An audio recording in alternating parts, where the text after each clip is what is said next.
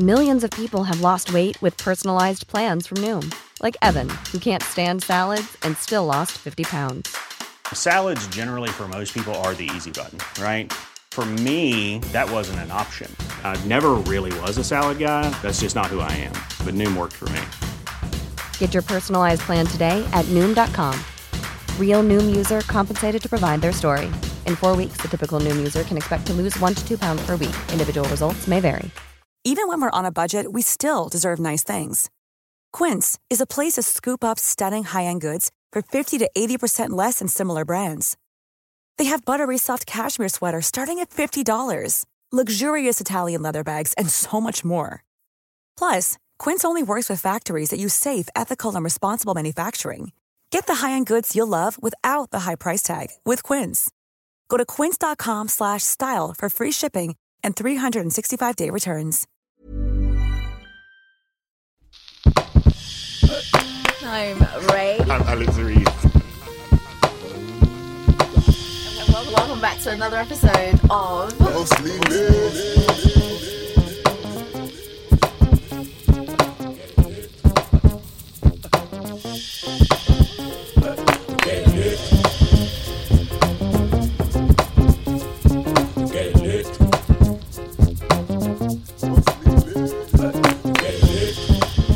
Hi guys. I'm ugly. Dead. Sorry. Yeah, man. Welcome back to another episode of Mostly Lit. Oh God. What was all that about, Ray? Well, I was trying to start off really nicely and then Welcome back to Mostly Lit. Welcome back, guys. It's another episode of the one and only multi-award winning. Sorry, just had to gas us up a little bit. Thank you, guys. Podcast. I'm Alex Reeds. I'm Raifa. And we are bringing you Mostly Lit for another week. Thanks, guys, so much for last week. Just, bringing back the new episode. Everybody was so gassed. I know, it was so lovely to see. And it gassed me up just to see that everybody was still interested. I was like, oh my God, no one's going to listen. We've been away for far too long. Oh my God, I was just like, wow. Okay, so we have people that listen. So the love has been incredible. I'm always shocked that people listen. So my God, yeah, I literally was like, I wrote something about it, about how remember when we started, I remember our first episode, Alex. The first episode. It was about, I think it was turning books into films, or it was like books into films or something back in 2016. Like adaptations, like best adaptations or not. Oh yeah. And it was just so weird. Like now it's like strange. Really strange. Anyways, strange. Really grateful. But yeah, thank you guys, and thank you all for your well wishes to Derek, because it's always good. It's always sad when someone leaves the team. So thank you guys for sharing your love and retweeting stuff out and sending your messages to him. They were all passed on. So should we get into this week? How was your week? How was your week, Alex? Tiring. Really? Aww. Yeah, the Temple of Solitude. Was it being shaken? When you open up the door to dust off some mats. You're doing your washing. Yeah, you want to air out. You want to hang it outside. Yeah. And then people just try to rush in. Yeah. Rush in and to your be like, temple. oh, the door's open. Oh, let's run. No, the temple's closed. No. I'm actually just airing out. I'm just washing my clothes. Yeah, I'm spring cleaning. Washing my thoughts. Yeah. And you just entered into my Temple of Solitude. And wow. How dare they? Yeah, no invite. It's fine. No RSVP. No RSVP. I couldn't even cook and clean. You know what I mean? I had my set food and my set meal. I was the deep meditations. I was waiting, and you kind of just came and rattled me. But it's fine. It's fine. It's all good. The clothes were still dried. Yeah. And all that. So my week. It'll be fine. It'll be fine. It's all blessed. Yeah. What about you? My week has been a bit emotionally tough this week, but really good in terms of growth. I think. I've employed this kind of rigorous therapy treatment since Jan, and it's helping, but my God, the hard work it takes to be mentally well and plug up holes is very hard. And this week, my first therapy session this week was really, really tough, but really, really rewarding afterwards. But when your therapist just reads you for filth, but also sometimes doesn't say anything, and you end up reading yourself for filth, because you say these things and you realize, oh man, I am the problem here, Yeah, you know, because I can control everything. I just need to, you know, put up graceful boundaries. So it's been a bad, like, not bad. I think it's been a growing mental health week. And surprisingly, work has been really well. So everything has been like sweet, actually. It goes as it goes. Yeah, so that's my week. Yeah. Should we get into the show? Let's do mostly news. I want to know what's up, what you have for me, because this week has been a bit wild. I'm even laughing at like the things that I know you're going to come and talk about because. All right. So I'm going to start with some book news. Stuff.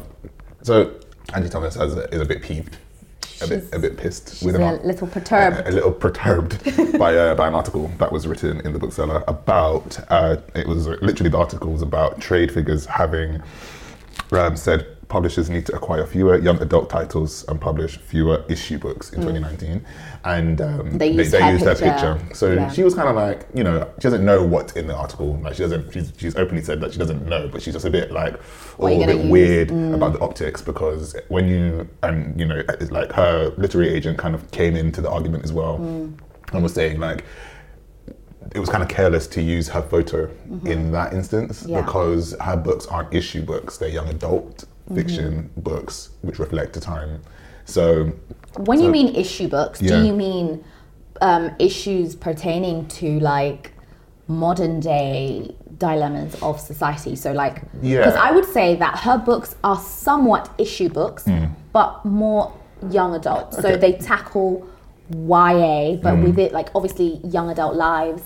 But it's not an issue book, because when people say issue, it's almost like, oh, another like political book. Do you know what I mean? But this is just what is like, I think she writes about what happens in young black lives. Yeah, so her literary agent, Brooks Sherman, he said, I suggest that your use of Angie Thomas's photo to headline this article is more than a little insulting at the Bookseller. As the author's literary agent, I can assure you that she does not write issue books.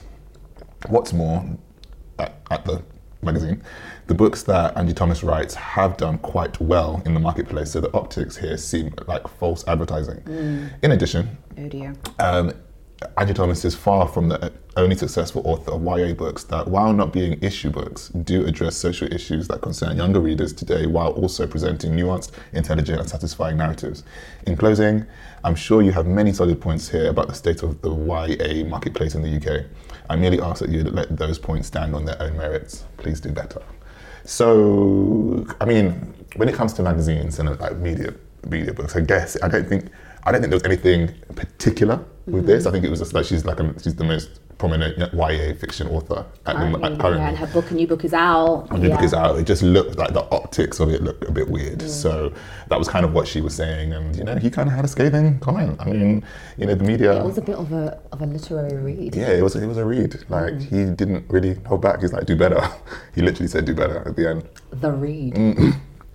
There we go. All right, so that is Angie Thomas. Okay, so I don't know whether you heard about this guy called David Mallory. Have you heard about him? Yes, I have. He's a scammer. So he's a scammer. I was going to read the New Yorker article, but it's a long article. It's a very long article. When they do their investigation pieces and their exposés, it's long. Yeah. I was reading, it's like some narrative, like biography of this person. I really like the way it's written. I haven't finished all of it. I started. It's long. I mean, I guess I'd rather just press play because I know that they have them read out. But essentially, Mallory is a writer, and he was an editor, I think it was at Little Brown, and he basically kind of like fabricated a lot of his professional life, and then fabricated the fact that he was said that he was a cancer sufferer, and all these different things, and good heavens, I know, and he still got published, and he's still he wrote a book. The Woman in the Window? The Woman in the Window. Yeah. He goes by pen name AJ Finn. AJ Finn. So he was an editor and whatnot, but he also said that he got his doctorate from Oxford in English, but he didn't, because the people that work at Oxford, they're like, he's never done that. So there's like loads of lies after lies kind of been piling on. But this is gonna be sweet. I'm gonna be sat with my cup of tea. I'm gonna read this. But then it kind of like surfaced today that HarperCollins said that they will press on with Mallory's second novel. Said HarperCollins says it has not changed. Well, his first novel has been adapted into a film. Yeah. So it was shot last year, wasn't it? Yeah. Yeah. They said that HarperCollins says it has not changed its plans to publish a second novel by Dan Mallory after he admitted lying about having cancer. Of course he won't. They won't. Yeah. Not only that, but this book is going to do so well because of this expose. Yeah. Mallory has a 2-book deal, and HarperCollins told the bookseller there's been no change to its publishing plans for the second novel. A statement that HarperCollins said was, "We don't comment on the personal lives of our employees or authors. Professionally, Dan was a highly valued editor, and the publication of The Woman in the Window, a Sunday Times bestseller, speaks for itself." Yeah. So brings up the question of privilege and because ethics in. Does it matter whether he's lied about his? Because it seems to me that he's gotten a lot out of these lies. The mere fact that I think he might have been a respected editor, but that's not to say it didn't. All his previous lies didn't help him get there. He's out here scamming everybody, like just kind of like playing on the emotional heartstrings of all these people. The fact that he even got this book deal. Yeah. How did he get it? Yeah, obviously, connections, I guess, from being in the industry and whatnot. Precisely. But at the same time, it's just like, well, I would hasten to think that if it was anybody of any other background that wasn't WASP, like white Anglo-Saxon Protestant, even though he was Catholic. What's WASP? Say white, that again. White, Anglo-Saxon Protestant. So it's the WASP doesn't. Oh, Anglo-Saxon Protestant. I'm gonna be using WASP everywhere now. Why don't I know this word? It's particular to the United States. So there was this whole thing about I think after the Reconstruction and Prohibition, it was about, they were called WASPs. So the privileged guys, everyone, white Anglo-Saxon, the WASPs. The WASP. Although he's Catholic, but there we go. I'm not going to say Caucasian anymore. WASPs. Just going to be WASP. That's been a thing, man. I have no idea. It's been a thing, but yeah. So because he's a WASP, he's WASPy. He's WASPy. he out here being WASPy. Yeah. He manages to get a second chance, of course he does. Or just kind of look over all his different transgressions. Insane. But yeah, cool. So that's David Mallory. Okay, so from one white man to another white man. Dan Mallory.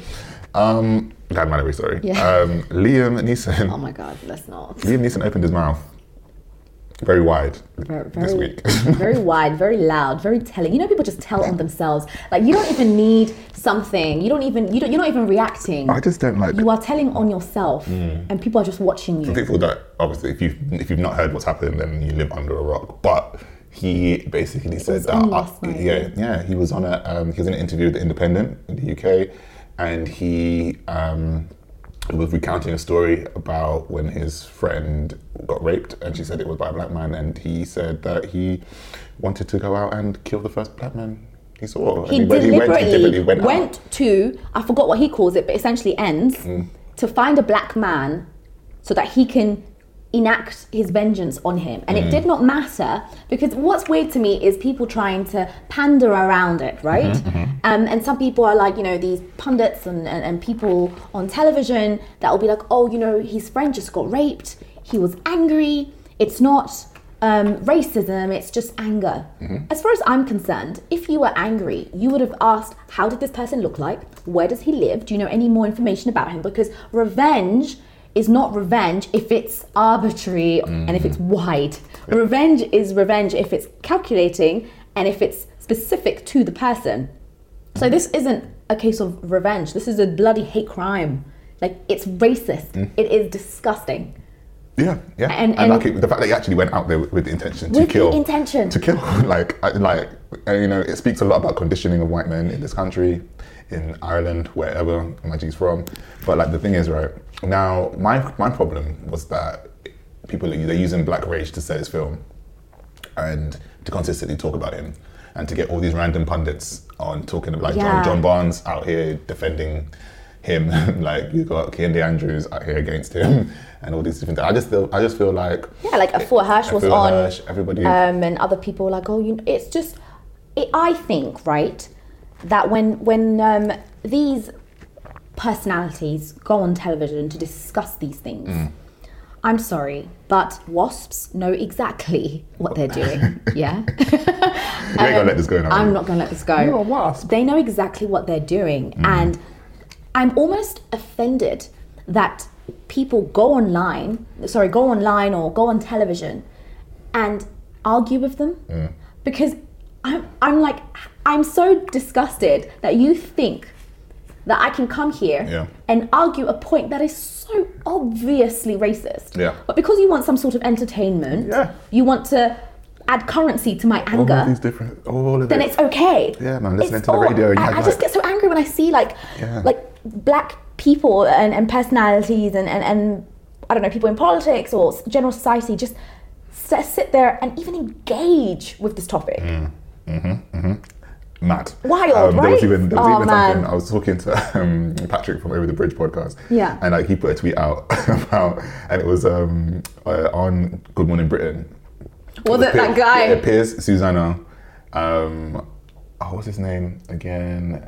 A guy from the Daily Mail and a guy from the Daily Mirror.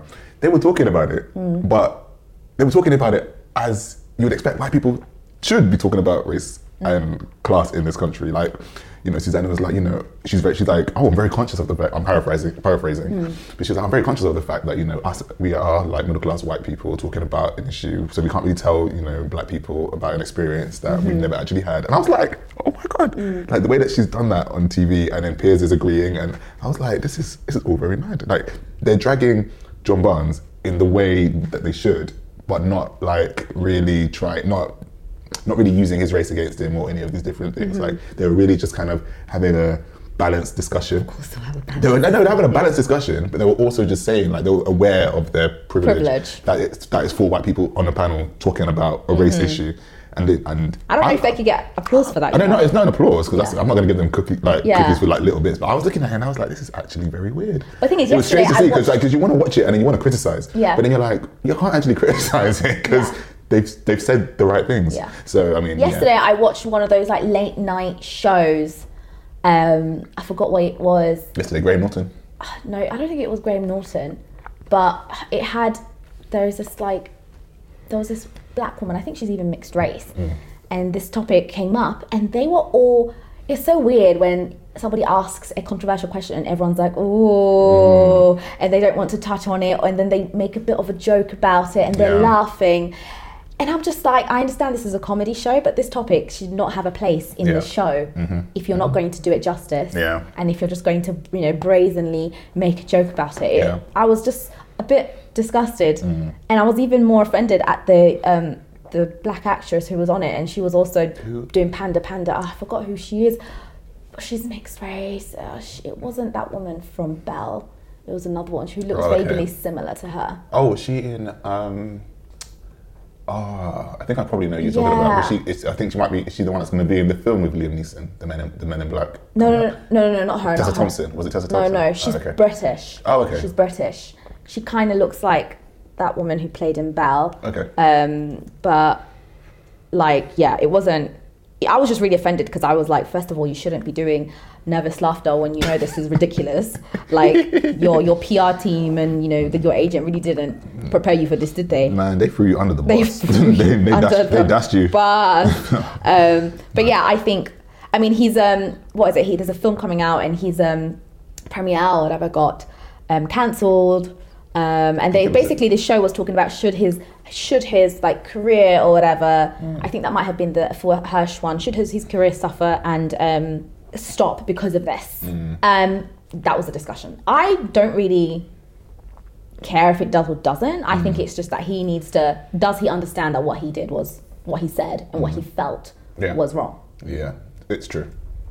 It's true. But yeah. I don't know, man. So Liam Neeson, I'm racist, man. Like, the fact that you even had those thoughts, I'm just a bit like, and you use that energy to put into your films, whatever.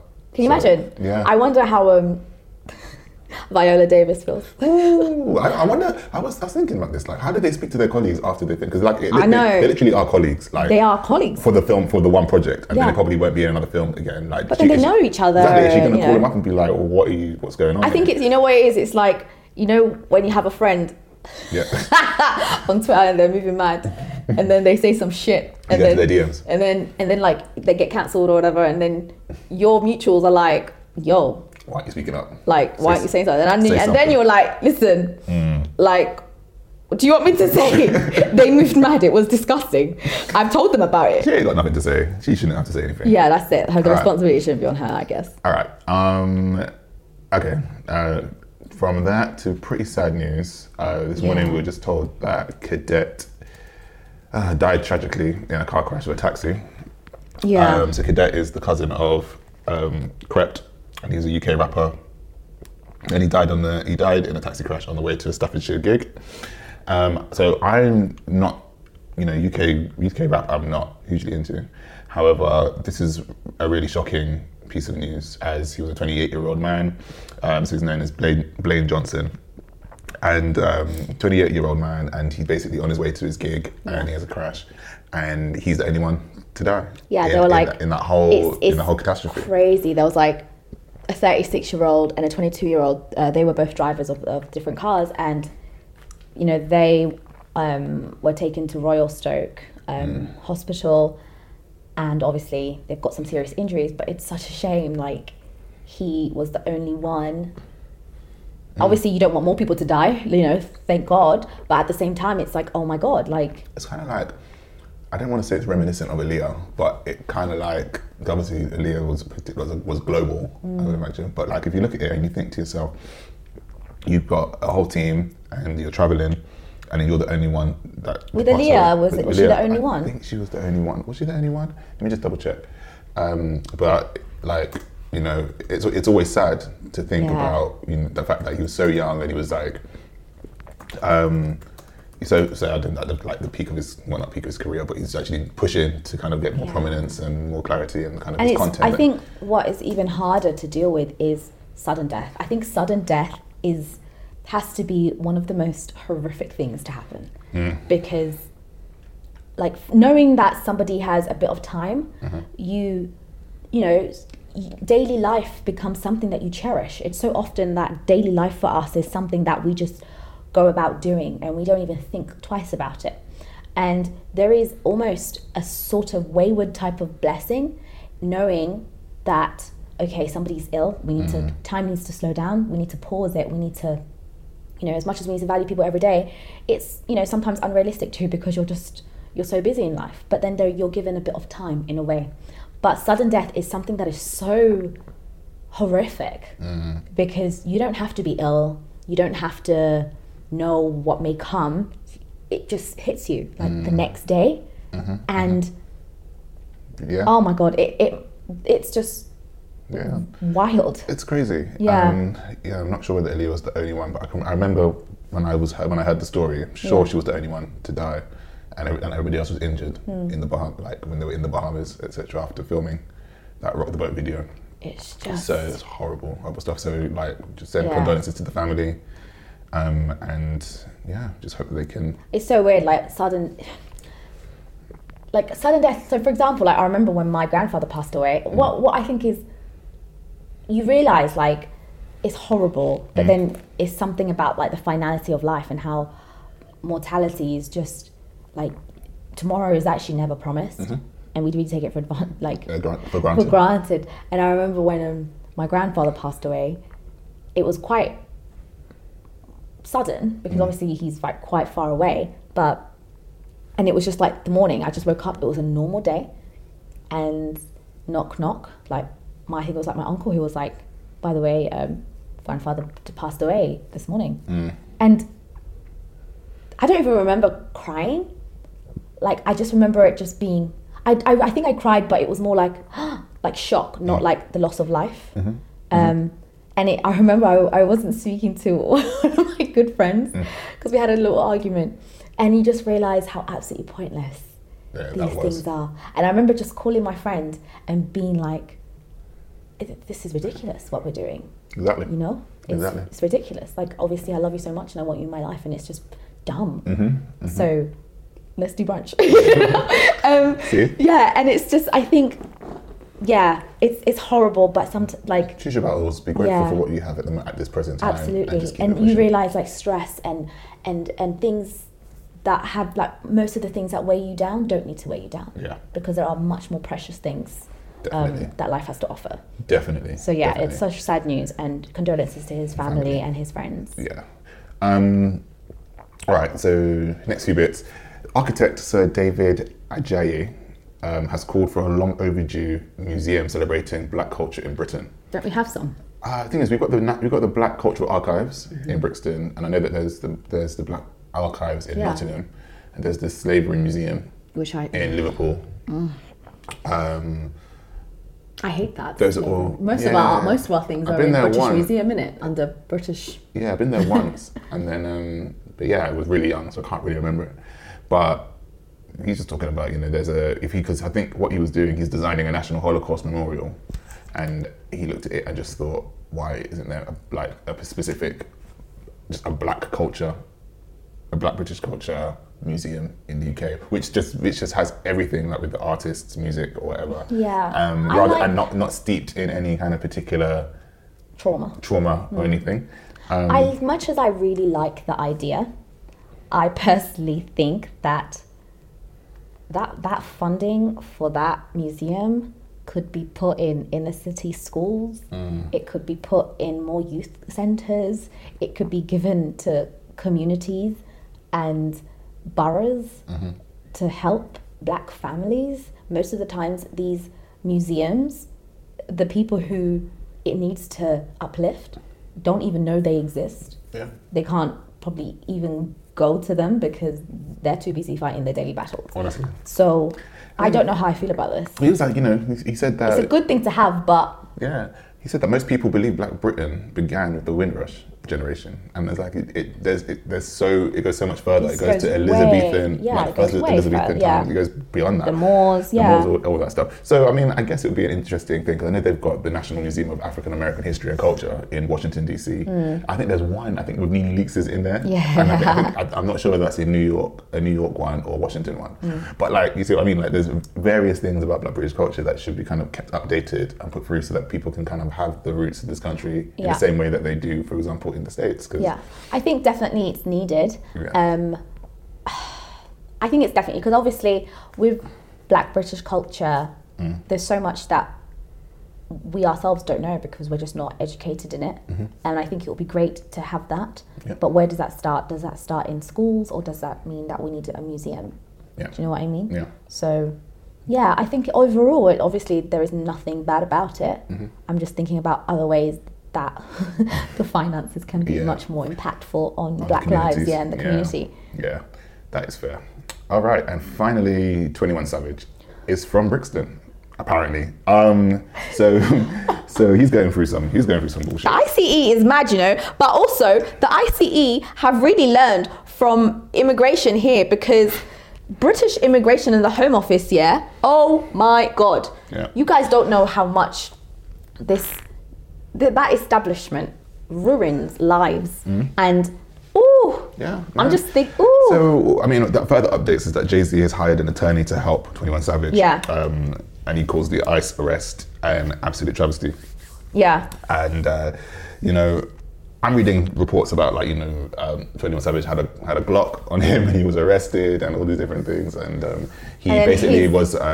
So if people don't know the story, which I'm sure you probably have seen all the memes and Demi Lovato having to leave the internet because she was getting roasted for her. I love how black people can love to banter with one another, and as soon as some person comes in, you're like, what? Yeah, have you seen Chris Brown? And Chris Brown's beefing with Offset about it. Do you know what I mean? Because he put Chris Brown uploaded a video on Instagram with and it's got 21 Savage rapping using a UK grime beat. And the cover he's like, oh my, what is it, Chris Brown's like, look at them man there, all these different things. So, and then Offset's like, man, why, this is not funny, etc. People are going through some real bullshit. All this stuff, I'm paraphrasing again.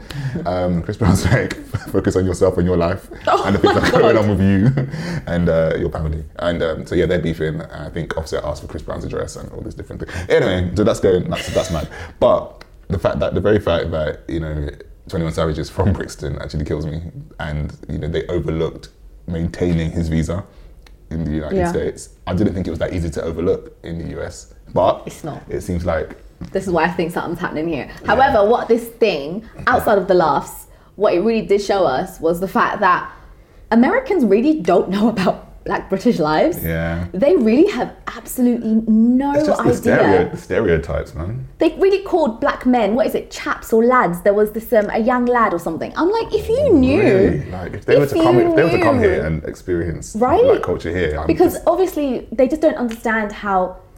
But they look at us as foreign for some reason. Yeah. But then we had that discussion last week, didn't we, about blackness and how it's viewed, and at the same time how African Americans, with the fact that racism is so in your face in America, and here it's almost insidious in nature, even though I do say it's also in your face, like, you know, we're not crazy and stupid, but because they don't know about it at all. They really think black men here are like young chaps having crumpets and tea at the Four Seasons. Honestly. Like, it's wild. Yep.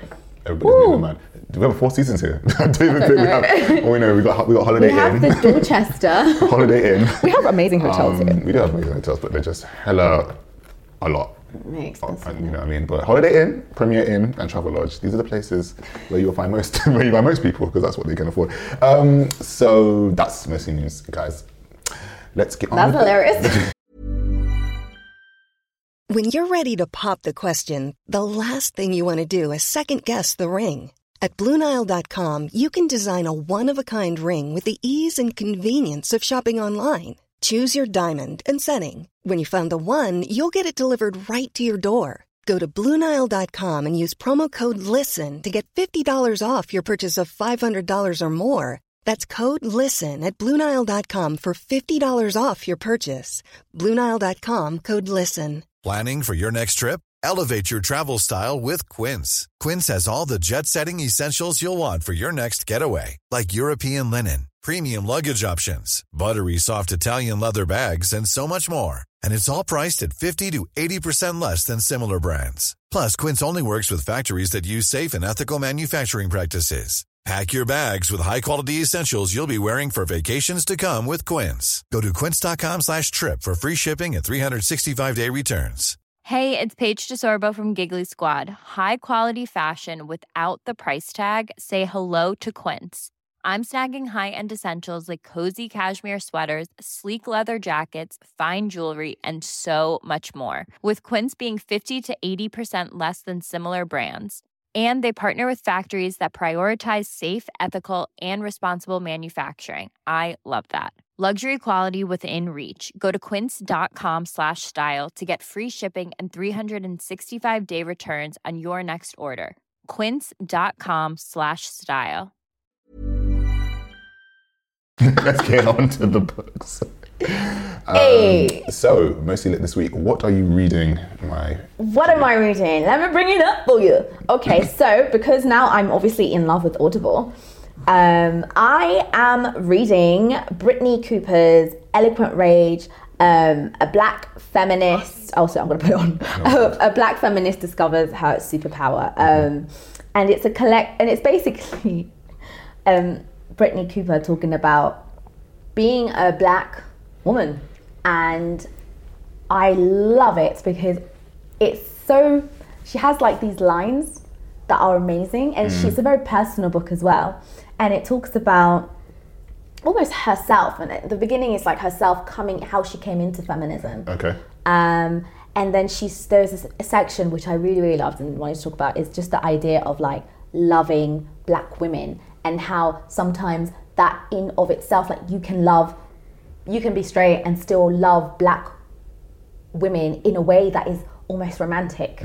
And she talks about how feminism is possibly entrenched in queer politics. Okay, yeah. And how she, like, her love for black women is platonic, but also it's romantic in a way. And I remember there was this part that she's talked about how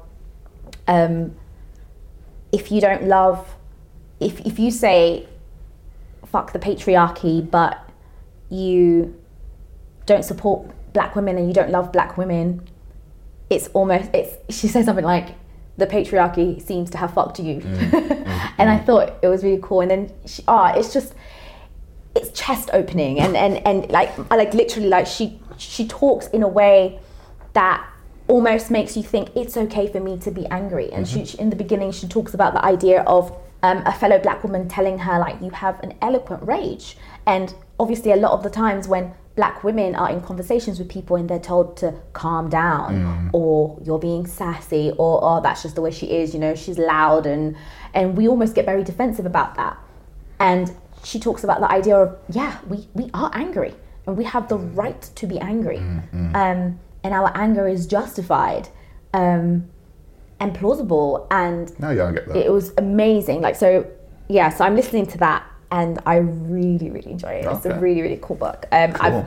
I'm kind of going through a non-fiction phase, but obviously my non-fiction phase is very much sticking to Audible because I don't like reading non-fiction, because, like, in a book form. Yeah. Because feels like you're studying. I feel like I'm studying. Yeah. Feel you on that. But I'm reading Eloquent Rage by Brittney Cooper. Cool. How about you? So I'm. Oh yeah, you're reading White Fragility. So I got this book from Penguin Random House. Yeah, I got it. It's on my bookshelf. And I've just been living. This is actually so funny. Basically, the book I'm reading is called White Fragility: Why It's So Hard for White People to Talk About Racism, by a professor called Robin DiAngelo. Yeah. Now, Robin DiAngelo is out here explaining whiteness to white people, and like she's probably like, she's not easing off the pedal. Yeah. She's like, you know, you guys think that you're individuals, but you know, at the end of the day, like you're a collective white race. Yeah. Like, you know what I mean? And she was talking about this theory and it's about individualism, and about, you know, when you're addressing white people and about racism. She said that she was in a lecture and she was talking about racism to white people, and like she would have, like, at the end she had like a whole queue of people coming to ask her questions, and then she said this Italian American guy came over and was like, hey, we're like the black people of the white race, all this stuff, we were discriminated against. It's like, and then she was like, well, no, because at the end of the day, like you've come to me with individualism to say that I'm white, but I'm not that kind of racist. Like I'm Irish. not a wasp, but you know what I mean. But you're still a bee, like, you know what I'm saying. Like, you're still out here. You're still part of that flea. You're still part of them. Life family. You're still part of them people that are out here sting black people when you want to. Do you know what I mean? And the very fact that you're Italian American was a completely different experience. More racism from I remember experiencing racist, and they were Italian, literally. See. Like, but what, Italian American or Italian? Italian. I mean, okay, so I mean, yeah. What's Italian American? So basically, just, you know, that like, when it all came to Ellis Island, and but to be honest, are not all Americans foreigners anyway? Modern Americans anyway. I think it's a nation built on immigrants. Exactly. Like, people stolen. The only people who are like invited, people pillaged. Right. The only true people that are of the Americas are the natives. Exactly. Who were, you know, very much bought. Yeah, their land was bought. But yeah, so all of that stuff. So this book is actually really interesting so far. There's certain bits in here I had to underline. I love a book when you do that to a book. It's really nice. Yeah, she's hilarious. Like, she's actually been cracking me up. I mean, I put some of it on my Instagram story. White Fragility. White Fragility. And yeah, she's... My dissertation that I wrote when I was at uni was the construction of racial whiteness in 19th century literature and culture. And yeah, it was all about literally, essentially this, like, white people, how whiteness became a race, like, you know, how they differentiated themselves and kind of made themselves the status quo of humanity and livelihood, essentially. Yeah. But it's so weird how they actually think of themselves as a default and everything else is essentially other. And it just reverts back to the Liam Neeson conversation. Precisely. I mean, they don't see their race, they just see opposite races. Exactly. And will label it, but they don't understand how they, as a white person, can affect so much. And that's why the conversation around race is always quite, like, it will be just tenuous and unsettling, because you have a party coming into a discussion who already think that they are, you know, above. So she came to rattle them. She was like, for many white people, the mere title of this book will cause resistance because I am breaking a cardinal rule of individualism. I am generalizing. I am proceeding as if I could know anything about someone just because the person is white. Right now, you may be thinking of all the ways that you are different from other white people, and that if I just knew how you'd come to this country, or were close to these people, grew up in this neighborhood, endured this struggle, or had this experience, then I would know that you were different, that you were not racist. I've witnessed this common reflex countless times in my work. And then she goes on to talk about the Italian American. And then she just basically, I think that this book's hilarious. Like, I read it as I feel like every white person should read it. I read it as to get sound bites. You see what I mean? Get little clips of things, just to be like, oh, but have you read, let me just take you to page 47. Cultural racism. So you know what I mean? So like, yeah, so that's a very interesting book. Thank you, Penguin, for that. But yeah, that's what I'm reading right now. And it's so, nice that it's a fellow wasp. It's a wasp. She's like, I'm very aware that she's very aware that I'm a white woman writing a book about white people to white people. So she's gonna write. She's so clear in everything that she's saying. She's like, when I refer to us and we, I'm referring to white people. I can't speak on other races, but if I'm in a room and I'm the only woman, then my gaze is gonna be that's the only woman in the room. Yeah. If I'm in a room and it's and I'm the only white woman, I'm gonna be focusing on the fact that I'm white and in this room. So she kind of like breaks down. She makes it clear to people about what identity politics is. I really hope that it's interesting. No, I really hope that it's not just black people don't read this. Like, or in a way, I just want white people to read it. Yeah, they will read it. I really just read it. They'll read it. Force it down their throats. Get this book. Because I know a lot of the times we always engage in this type of Gift it to your friend who is moving mad. Not even moving mad, just moving white. Just regular. There we go. Isn't even aware of their own privilege Yeah, but anyway, that's what I'm reading. White Fragility by Robin DiAngelo. Sweet. All right, cool. So this week we are reading this book called Less by the Pulitzer Award-winning Les. Is it? So there is a part in this book where the guy who wins the Pulitzer Prize doesn't know how to pronounce it. He's been calling it Pulitzer. Pulitzer. I think it's a Pulitzer. I thought it was the Pulitzer. Well, I think I used to say Pulitzer. I mean, a Pulitzer is a Pulitzer. It's a Pulitzer. It's an award. Pulitzer. I mean, so basically, like the Man Booker of the US. of the US. That British people cannot win, but American people can win the Booker. This book's by Andrew Sean Greer. That was a shade, by the way, if you didn't quite catch that. I'm just saying what I have to say. Okay. So the book's called Less. By Andrew Sean Greer, and it follows the life of a writer called Arthur Less, who is approaching 50, going through a midlife crisis, essentially. He's going through a heartbreak. He's going through a multitude of things where including a heartbreak. He's going through a midlife crisis. He's going through lack of inspiration. He's going through all these different things. And he's running away from it all by going on tour around the world. You know what I'm saying? On like these mediocre writing things. He has to do like all these panels and where he's like award. Yeah, all these panels where he's like the only English-speaking person and is on a Spanish-speaking award and panel. Yeah. And and the woman that he stole his partner from. Well, his first partner of like 9 years. Yeah, she was going to be on the panel with him, and it was just. That part was hilarious because I was shook. It's a mess. It's actually a mess. Like I was like, wow. So you are. I was like, oh my gosh, she's coming. You think that like those kind of things frighten me. Do you see what I mean? Like the person you had beef stole. With.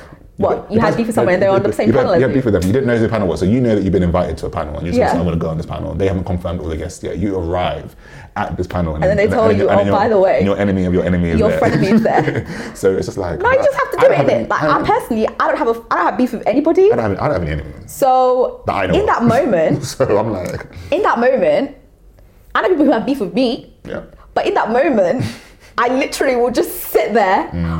And look pretty, because that's what I will do, and I'll say what I need to say, and then bounce. And then I will bounce. Like, you're not going to stop me from like making my money. Can you imagine you say no to a panel and good pee because somebody is there who don't like you? I'm just finding it hella awkward. Get out of here, mate. But yeah, we follow Arthur as he goes through various different countries, from Germany to Mexico, to Morocco, to Paris. He goes to Frankfurt. No, he has a layover in Frankfurt, and remember, he's taken some narcotics, and he's so stressed. He's just a mess. Oh, that part was hilarious. But so what did you think of the book in general, before we get into the actual topics we want to talk about? But what did you think of it? I haven't finished. Please take into account that I've had a tough week. But I will finish this book because I started this book actually last year when I went to New Orleans because I bought it at the airport. And I was a bit bored because I just wasn't paying attention. So I just didn't really like it. And obviously choosing it this week, I saw it and I was like on my shelf, I was like, all right, let's do Less. And oh my God, the narrative voice is hilarious.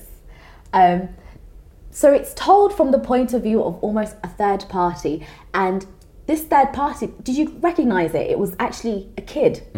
Because remember, he goes to the party narrating this book.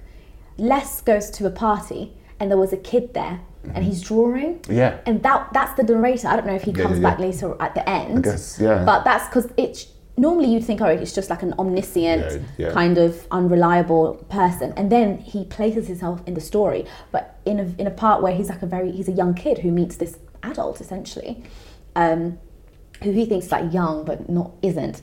But yeah, it's really funny and it's almost romantic in that the language is clear, concise, but witty, and ironic. It's just so much irony. He leaves you to think about certain things at the end of a paragraph. And and then he always goes back and forth timelines. So he's narrating from just as a general overall. Les has just received an invitation for his past lover, very young man called Freddie Pellew, who he was seeing for like 9 years, I believe, and you know. He had to end it. He was seeing somebody else and he's just received a wedding invitation, and he's just like, oh my god, my life is basically a little bit mediocre. I'm almost a failed writer. I've was dating this Robert Brownburn, who's like this Pulitzer Prize poet and writer. I haven't got nothing going for me. You know, Robert left me a house that I live in, just dull, a bit dull, but also just very like quaint. I think it's a very simple life. It's not extravagant. It's not exciting. It's quite boring. He has like nemesises, and he has like he knows that going to this wedding will be a bit sad. So what he does is he sees all this mail that's come in and requests for him to do things like a panel in here or an award here or a guest lecture for a few weeks in this country, and he plans his sort of year or whatever traveling the world, but also having this broken heart in a way that he doesn't almost want to talk about because it's not something that is at the center. But remember when he lands in Mexico, and then there was a line where he talks about just landing in Mexico and being taken around by people who don't understand the language, like he don't speak English, blah blah blah. And then the part when he literally goes, I woke up, Les woke up having had a bit of a rough night. A few words had kept him up, which was the last words that Freddie told him, and he was a bit distressed. And then the story just moves on, and you realise like, oh my god, like you just had a really rough night because you were remembering, like saying goodbye to somebody that you loved, but it's not something that is focused on. So I think it was so beautiful. Like this book is really good. It's really well written. I mean, it has really well written. It has some really triggering tones. I think there's a part towards the end where he meets this woman. I completely forgot her name. I was just reading it, but and she's telling him about, because they're both going to turn 50 like within a day of each other. Yeah. And she's a lesbian, and Les is gay. Yeah. And she's basically like, oh, here are some rules for turning 50. Fuck love, get fat, and just live the rest of your life as you wish and want to. Like, just don't get caught up in all of the bullshit that is love. But then he has another friend, I think his name's Lewis, who's telling him about how he was in a relationship with someone, and it was clear that the guy that he was with, he said, oh, I'm going to be in this relationship with you for 10 years, and then after 10 years we're going to decide what happens next. And 10 years, you know? Yeah, so Lewis was like, okay, well, 10 years. In his head, obviously you're thinking 10 years is far away, and then, you know, people aren't going to think about that in 10 years. Yeah. So when it gets to 10 years came now, the guy was like, okay, so 10 years are up. Like you're on some sentence. Like, it's not, you know what I mean? Like, it's not the end of the world. I made it clear. But then he was like, you know, let's do another 10. And they just said, okay, cool. So they did 20 years, and then they left. And like literally, but the piece that like Lewis had was just like, you know, you have to understand that like it's this whole thing that I have about attachment to things. He's like, you know, we were in love, we had that thing, we had it. When you start holding on to things for too long, he was like, he kind of used the illusion like you hold into a house for too long, and when the love is no longer in it, it becomes a ghost house. When really it's just, you know what I'm saying? It's just a house. And he was just like, at the end of the day, you've got to appreciate person that you're with for the time that you're with them. And he's like, the guy's getting married, like, to somebody else that he met, that they both met at one particular time. When they split up, he kept in contact with him. But he said that his ex is the person that he still goes to for advice. They still talk, they're cordial. But he's just like, change your perspective on love, because obviously Arthur's stressed out about Freddie getting married and being invited to the wedding and all this different stuff. So Freddie almost deals with it. Like Arthur deals, I feel like he's been through quite a lot in terms of love, but it's so weird because he has been in both types of situations. So he was a young man, I think he was 21 when he met Robert, who was married to this woman, and he was he was much older than him. People, man. Fam. And then it's so weird because then he got into a relationship with Freddie, and he was the older man, and Freddie was the younger man. And so he's been in both types of situations where he is serving the artist and trying to be there for him, being almost his like muse at home or whatever. And then the narrative switches over and he's also that person. But I do think that this book is it's almost existential in a way. I think it's very existential because it really talks about... Meaning what? It really talks about the individual and how you go through life and how you handle situations and how... Because it's almost as if Les isn't alive. Like, you know, he's almost questioning who he is at each milestone. The whole idea of turning 50. What does that mean to him as a human being? Even like when you're young. So there are so many discussions of what it means to be a particular age and what you should be talking about, especially when Arthur meets Robert's wife for the first time at the beach when he was 21. There's a part where she said to him, you should be at the beach like today. You should get stoned. So this is her talking about, oh, you're 21. This is what you should be doing at 21. You should be at the beach like today. You should get stoned and drunk and have loads of sex. She takes another drag of her cigarette. I think the saddest thing in the world is a 25-year-old talking about the stock market or taxes or real estate. God damn it. That's all you'll talk about when you're 40. Real estate. Any 25-year-old who says the word refinance should be taken out and shot. Talk about love and music and poetry, things everyone forgets they ever thought were important. Waste every day. That's what I say. And it's hilarious. And because obviously now, well, me anyway, when she said refinance, I was like, oh damn, I talk about that every day, you know? And it's hilarious because that's why I say it's very existential, because it really makes you question what matters to you at a particular point in your life and whether that changes throughout, what you should be caring about at certain points in your life, what is important in life, what isn't, and is life important? Do you know what I mean? He asks a lot of questions in this book, but also, so one of the big things that I was looking at was aging, and about how we kind of approach aging and what that looks like. So I don't know about you, but are you very aware that you're in your 20s body, sort of thing? Because this book was kind of making me, he was basically like, oh yeah, he talked about how he, descriptions of how he looks like, he felt like, I was in the bath, how he longed to be in the bath of his 25-year-old body and sitting down. And but now he has a bit of a pudge. But now he has a bit of a pudge and he's like 50, turning 50 and he's at this stage. Now I'm just like, So I sat down and looked at myself because I was like, Alex, this body, what is going on? But at the same time, I just find it hilarious that it was a question about how do we look at ourselves. It's kind of when you look at youth, right? You forget all that. What am I trying to say? Like, you look at your adolescents, right? We can look at 15 and early 20-year-olds, right? And look at them and be like, I remember when I was 13, I remember when I was 14, I kind of long for those days at 15, but you don't really think about your body then. But then when you're in your 20s, you're kind of looking at, people are in the gym, people are eating this particular thing to get this way because they don't want to look like frumpy when they get older. And it kind of made me really aware of my 20-year-old body. It was a big topic, isn't it? Like your body and how there was a lot of descriptions of his hair and his abdomen. I wasn't even mad at 22. I put on so much weight. And I was in it. Like the picture that I put on my Instagram story. So I was 20, was I 22? I was 20.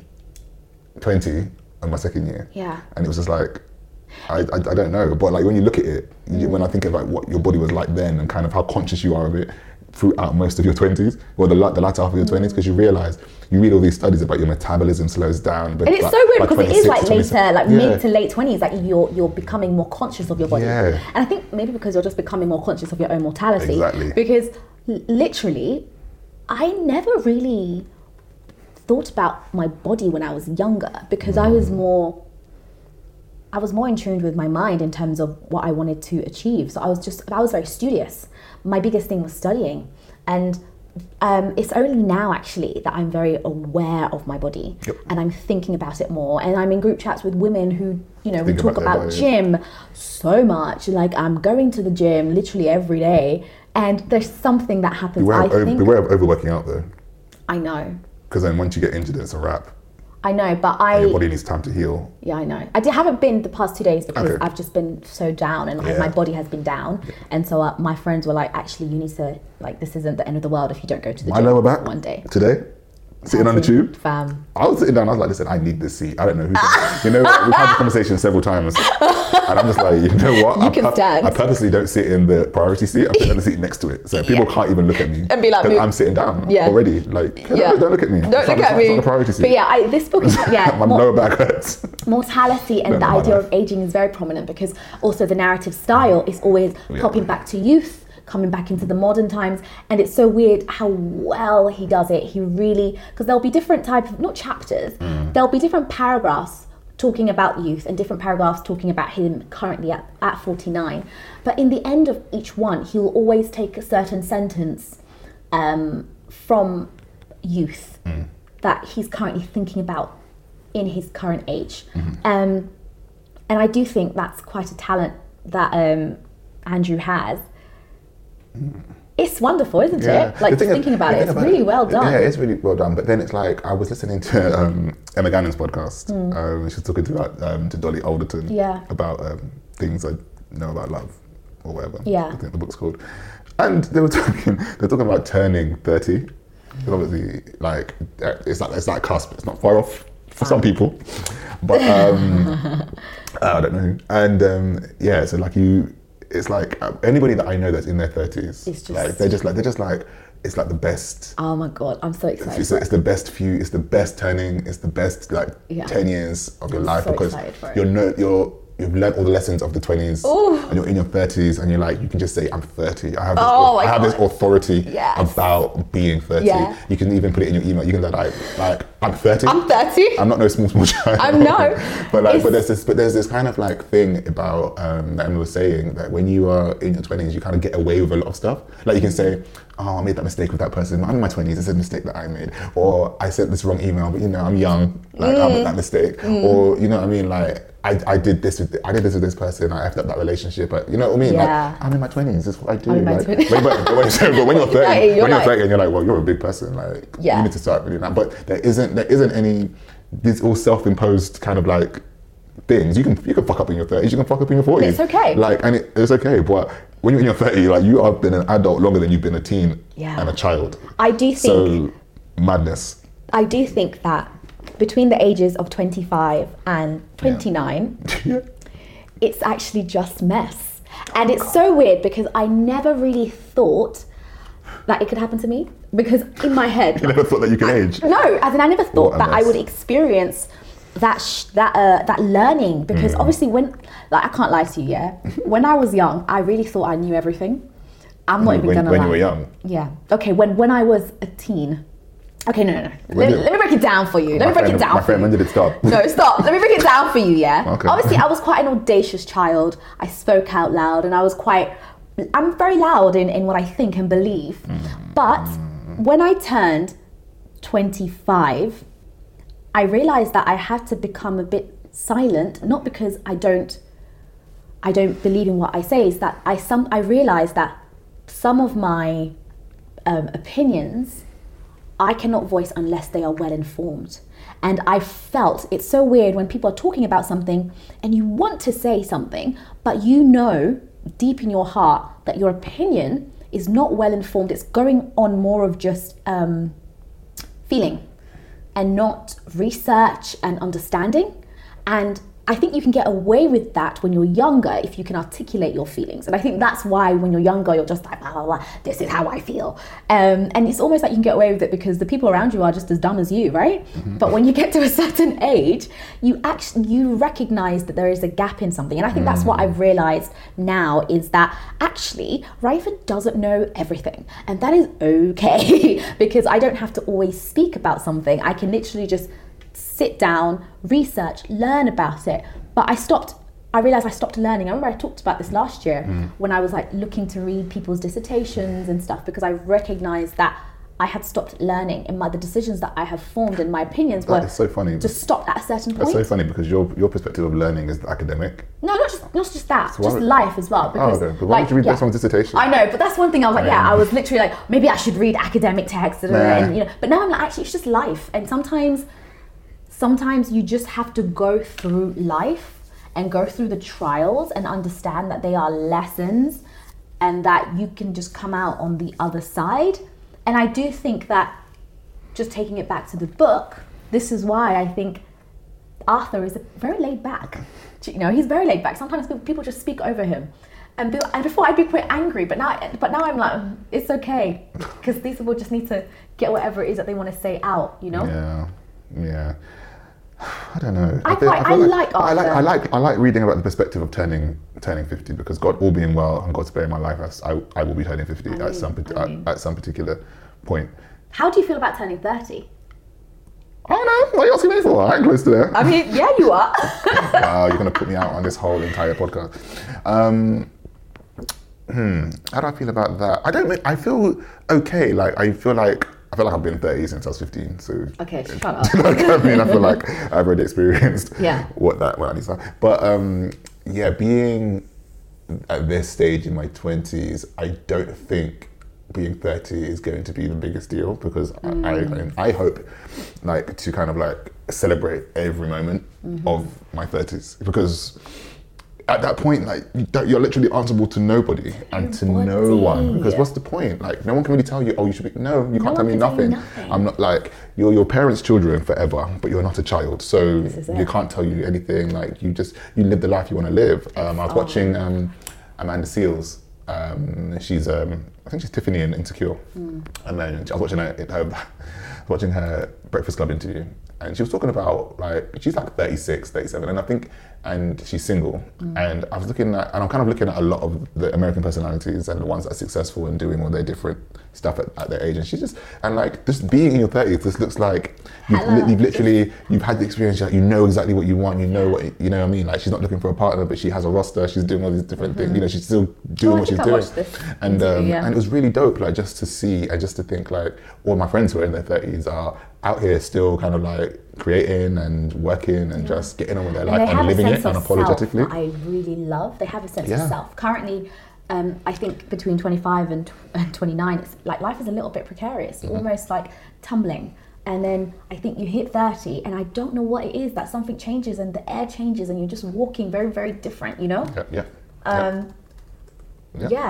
Beyonce has a song called Schooling Life. That's a tune that big tune. Yeah, that's a tune, I can't lie. Right? I remember there's days when I wake up and I'm like, and I'm just like, woo, this right. Let me find because she talks about 30, I think. This is for them 20-somethings. Yep. Time really moves fast. You were just 16. Yeah, and you're like, wow. This is for them 30-something that didn't turn out exactly how your mom and dad wanted you to be. And this is it.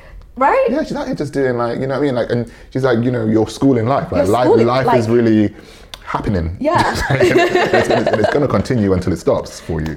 So. But I think aging is, personally for me, I don't really fear it anymore. I used to fear it when I was younger because it was the unknown. But now I've learned to embrace that the unknown is so magical. Yeah. You really have, I currently can sit here and tell you, I have no idea what I will be doing next year.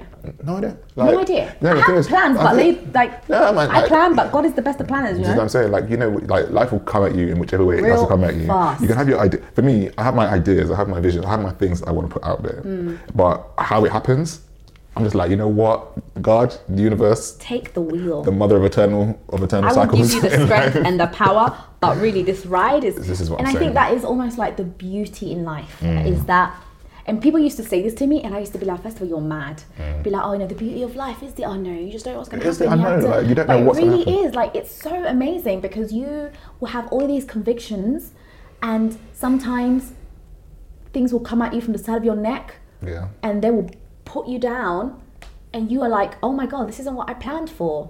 But honestly, I think it's the most beautiful thing. Like, lessons are the cornerstones of living life. Honestly, for real. Like, so there's all these. There's in this book also. There's also these topics about love and about what that means and age gaps and all these things. And like, I think that for you to reach 50 and not have because I think there's a stereotypical kind of thing in the gay community with regards to the book that he was like, oh, you know. When he was talking to Lewis, who I mentioned earlier, who was in a 10-year relationship, then another 10-year relationship with the same person, and Arthur was like, "Oh my God, like, I can't believe you ended it. Like, you were the only person that went like that gave gay people hope about a long-term relationship." Yeah.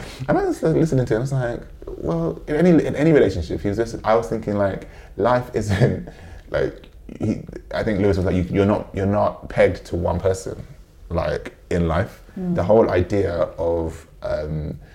You know, doing this soulmate situation or partner for life situation or this romantic notion of what love is, like this earth-shattering kind of thing. It's rubbish. The thing is, but like, I mean, I don't discount that part of it. Love is amazing. I don't discount that part of it. It's true, but the woman that I mentioned in the book who was like the lesbian, she was basically like, love is scrubbing the floors and not feeling angry that you're scrubbing the floors in front of the other person. Love is washing the dishes or ignoring their habits because you love the person. You love them more than the task at hand. It's not this. She's like, it's not this earth-shattering void in life where you can't live without. She's just like, that's just madness. That's what I call exactly. it. That's what she said. We have all been mad. Like it's actually madness. So, and I found it very interesting to see that perspective because like we've all been infatuated. Well, don't know anybody's lives, but you know, in particular families, you'll see certain aunties and uncles, parents or whatever, or cousins or sisters, whatever, and they're in relationships, and you're looking at it and thinking, oh, how do you put up with that, etc. But there's this deep ingrained. I feel like there's this deep ingrained essence of like, I love this person, so I'm gonna put up with certain things. And a part of me is like, I don't know how. I don't think it's putting up. I think that's the wrong word maybe. Because I think, listen, like nobody in this world is perfect. Everybody has their, you know, things that are not deficits, because I don't really look at imperfections as deficits. You are just the person. This is just you. And sometimes you don't have to love everything about somebody to love them overall. And it's not even a matter of mathematics, like, this is how much I love them, this is what annoys me, equals, is it a positive figure or is it a negative figure? It's just that you love this person with their flaws and not like, you know, that, you know, you see your flaws as like perfect. No, like your flaws are flaws. Do you know what I mean? Like they're still flaws. It still annoys me that you don't know how to, you know, wash the dishes properly. Do you know what I mean? It still annoys me that you do all of these things, but you have to figure out what matters to you more. Yeah, out here plugging my brand. Sorry. Yeah, what matters?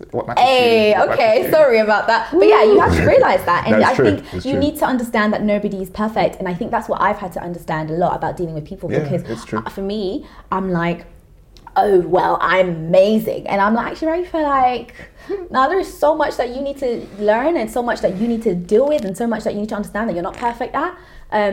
And other people are the same. You know, you can't have flaws and expect to hold people up on different types of pedestals, you know? Yeah. And as soon as you understand that, then you can understand why people love. There's obviously something that you just can't accept, even if you love a person, because that's just absolute madness, right? But yeah, I think like in the whole idea of like earth-shattering love, remember in this book when he's in New York, Les is in New York to like interview some author, and he runs into Howard, who is a past lover, and he doesn't remember him. Oh, remember? Yeah, he doesn't remember who he is. So this guy's just hugging him, like, oh my God, awkward. I was telling, you know, how I was just talking about you. and Les is like, who is this old bald man? Like, I don't know him. And it's only when he says a certain thing, like a certain line, higher, like taking a picture, that's when he remembers. And Howard about having that about specific sex. Yeah. And then, like, and no, then, higher. Apparently, it wasn't really great. Look at you giggling. But I think what's hilarious is Howard kept on saying this word. He kept on saying this line. Oh my God, I thought I could never get over you. I thought I could never move on. Oh my God, like, wow. And he's laughing with his lover, like right there, like, oh my God, wow. Like I thought I could. And it's so weird how you get over this bullshit. You really do. Like, you really do. And that's why I think it's so nice in a way that, because in the beginning, I thought Arthur Les was just devoid of emotion, was just like, oh, why are you so clinical in a way? But he's so full of life in a way that he's 50 because he has experienced all of these things and he doesn't need to justify it and tell people, oh, I have experienced love, oh, I have experienced pain, oh, I'm going through heartbreak and therefore you must know, that young 20-something-year-olds like myself do. Yeah. But but he's been through all of that it's okay that his heartbreak takes a lesser like role because he's got other shit to do. Yeah. He needs to travel the world and give a talk. Yeah. That's what's important to him right now. This is it. Do you know what I mean? This is it. Another thing that Amanda Seales was saying was about, I think a lot of people have said this. I mean, obviously you can tell I've been watching a lot of interviews. Yeah. But a lot of people were saying someone things. Give this guy an article to write. Just at home. Give me an article to write, people. I have ample amounts of time. My man is doing freelance, so please. Yeah. And then she was just like, oh, you fight to get someone back and not fight to keep them, sort of thing. When you're when relationships kind of move on and all these different aspects of how to be in a relationship. Because I think a lot of the topic that came up was about Offset going on to this Cardi B's stage to apologize to her. Like God, that mess. That was disgusting. But at the same time, like it was about it made me think a lot about when you're thinking about that love, about the kind of work that comes with it. I mean, Will Smith posts a lot about this, and a lot of other successful entrepreneurs who are married. They're just like, you know what, it's great getting married, and it's amazing when you're young, and oh my God, you're just in this whirlwind of love, and you're having this ceremony and this amazing dress and this amazing suits and whatnot. But she's like, but they're like the work that comes with it to make it 20 years or whatever. And I think there's a quote in here in Les, and Lewis was like, if you're with anybody for 20 years, that's a success in itself. Absolutely. Like, and if it ends, people don't even go for a year. Exactly. If it ends at 20, you should know that you're successful. Like, you've had a successful relationship. And it's not even a waste of time, because I hate it when people, like, obviously I felt that way so many times, but now I'm coming around to the idea that it's not like time. Even if it doesn't end up well, it's a good investment. If you're not continually growing with the person, it just makes it. I look at it and I think to myself, 20 years is a long time. It is a long time. But if you both are on the same page and growing at the same rate and working on each other as you go, then it just becomes a reduction. They just sitting with somebody that you probably just don't end up liking. Exactly. And 25 years in. You actually need to like somebody. I don't think you can go through 25 years without liking somebody, because that's just mad. No, the thing is, like, it's always this thing, like, you like them at the beginning, innit? Like, I mean, I've seen pictures of, like, my family members who are married and partners, and like, they're like all happy and lonely, and the first 2, 3, 4 years, maybe 5. Yeah. And then you just see, like, gradually in the pictures, like, I just can't stand this nigga. Why are you here? Actually, it's so weird. You talk about that in this book. There was a point where Andrew mentions that you never notice the golden years, the years when everything is perfect. I think he mentioned when they went to Italy for the first time. Les was with Robert at the time, and they went to Italy, and it was like, because they were together for like 9 years. I think this was like 4 years into their relationship where everything was great. They've kind of understood each other. They are upholding each other. They have almost a routine, but their love is not, he mentioned, it's not, the passionate love. It's the comfortable companionship type of loving. And he mentioned that that whole idea of almost like you don't recognize the golden years, the years where you're not in love, that infatuation, early stage honeymoon phase. You're not bitter. You're in that perfect golden moment where everything, you understand each other, and I think to try and capture that for a very, very long time is wonderful. And I think that's what people should aim for. Yeah. Rather than, oh, I love you, I must have you now, let me cry if you're not here. Yeah. Do you know what I mean? Yeah. But yeah, I think also there was a part in here that I really liked where Les was talking about the idea, was being asked, he was in Mexico, and this guy was asking him, oh, you know, how was it like being with a genius? Oh yeah. And I thought that was hilarious because obviously Les is dragged to these places on the mere fact that he was with Robert Brownburn for so long. And I wanted to read it, but he was explaining it and it was super like amazing. Because there was a point where he was going to cheat. Well, no, he was cheating on Robert. And he was like, he lost his ring in a pot of mushrooms. And he was like, if I lose this ring and I go home, like he knows that I'm cheating. I know I'm cheating. It will be the end of our relationship in a way. And he went through almost a little spiral. And then there was a bunch of like straight men who was helping him find this ring. And they finally found it. And it was so funny the way he described them. Like, oh, is this? He goes, was this how men felt, straight men, alone so often, but if they faltered, if they lost a wedding ring, then the whole band of brothers would descend to fix the problem. Mad. Life was not hard. You shouldered it bravely, knowing all the time that if you sent the signal, help would arrive. How wonderful to be part of such a club. 6 men gathered around, engaged in the task to save his marriage and his pride. So they did have hearts after all. They were not cold, cruel dominators. They were not high school bullies to be avoided in the halls. They were good, they were kind. They came to the rescue and told Les, and today Les was one of them. And at the end, he went home and he was explaining all of this to Robert. And instead of like Robert being angry, he said, and in the telling, laughing at himself, he watched as Robert looked up from his chair and saw everything. As in, he saw this whole spiral of events. He was able to understand him. And he goes, that's what it was like to live with a genius. And I was like, it was such an amazing passage. I literally stopped and I was like, that is so nice. Yeah. The fact that you can have, like, what is it like living with somebody like you love and is completely amazing. You admired. And it's like, it's going through this turmoil of losing my ring in a supermarket, knowing that I'm cheating on him. Also knowing that if I go home and I don't have the ring, it's essentially the end of our, relationship, even though we're not married. And a bunch of straight men came and helped me and I found the ring and I went home and instead of our relationship ending, we're actually together. It's madness. Oh, look, you understand all of this? Yeah, I do. That's hilarious. Oh, great. It's madness. Yeah, I really loved it. Madness. Which is why I think you guys should read this book. I really enjoyed it. Yeah. All right. Do you have any final thoughts on the book? Anything you want to add? Just the narrative voice is, I think, the funniest thing ever. Well-deserved award. I think so. It's a smart book. It's written really well. And I'm so annoyed I didn't write it in the beginning because I just put it aside for half a year. Literally, I was like, oh, it's boring. Yeah. Yeah.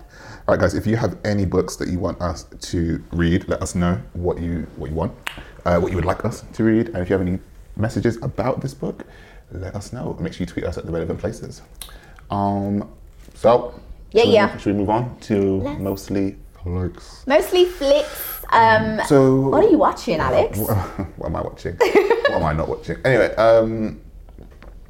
let me think about what I'm watching. So I started watching this. Did I tell you I started watching Night Flyers? No. The George R.R. Martin, based on his novel Night Flyers. Shut up! No. It's on Netflix. So hey, is it good? It's a mess. Oh no! It's a mess as only George R. R. Martin could make it. Of course, it's a mess. A lot of blood.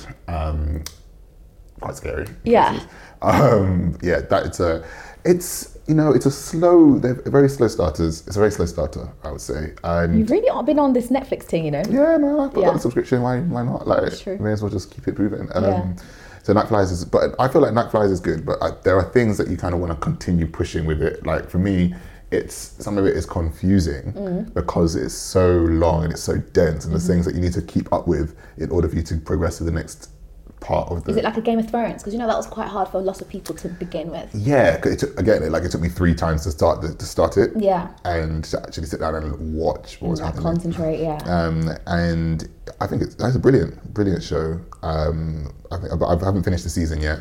I think taking a break from it because it was quite intense Really? in places. Yeah, I just felt like it was a bit consuming, far too much like was happening at one time. Yeah. Like multiple storylines, multiple things that you got to think about, You're like, multiple people that are going for X, Y, and Z. The time period is like set in 2093 or something. Oh wow. And it's like all of these different. What's the crux of it? Like, what is So the ship that they're on is called the Night Flyer, and they are particular. There's a captain, and he's like, cool sci-fi? Yeah, sci-fi. It's a Oh, sci-fi. Sorry, yeah, it's a sci-fi show. I'm gonna love it. Yeah, there's a captain, and then there's a crew, and they're basically set on this expedition to contact some alien life force, and they have to. They want to connect with this person, but then I think they're called the Volcron. Yeah. But as they get closer to the Volcron, things start to move mad on the outside, inwards. But then also there's a huge like force on the How did actual you not ship. text me that you're watching this stuff? I just completely, Who are you? Do you not know who I am? But like it's not like I was just trying to see what I felt about it. Yeah. I always do that before I suggest a show. Like Yeah, you told me to watch Timeless. Yeah. Yeah. I'm gonna sit and watch an episode. Okay. And so Night Flies is good. It is only as George R. Martin could make it. Yeah. Like, hella storylines, hella blood, hella Gore, a lot of sex, all these different things. What are you doing? Because I'll come to my next thing after you. So. I'm watching Suits. So obviously I gave up. I can't give up because I don't like to give up shows. This is why I have to go back and finish the last few episodes of Scandal, and it's always on my mind. And I have to also continue with How to Get Away with Murder because I stopped that.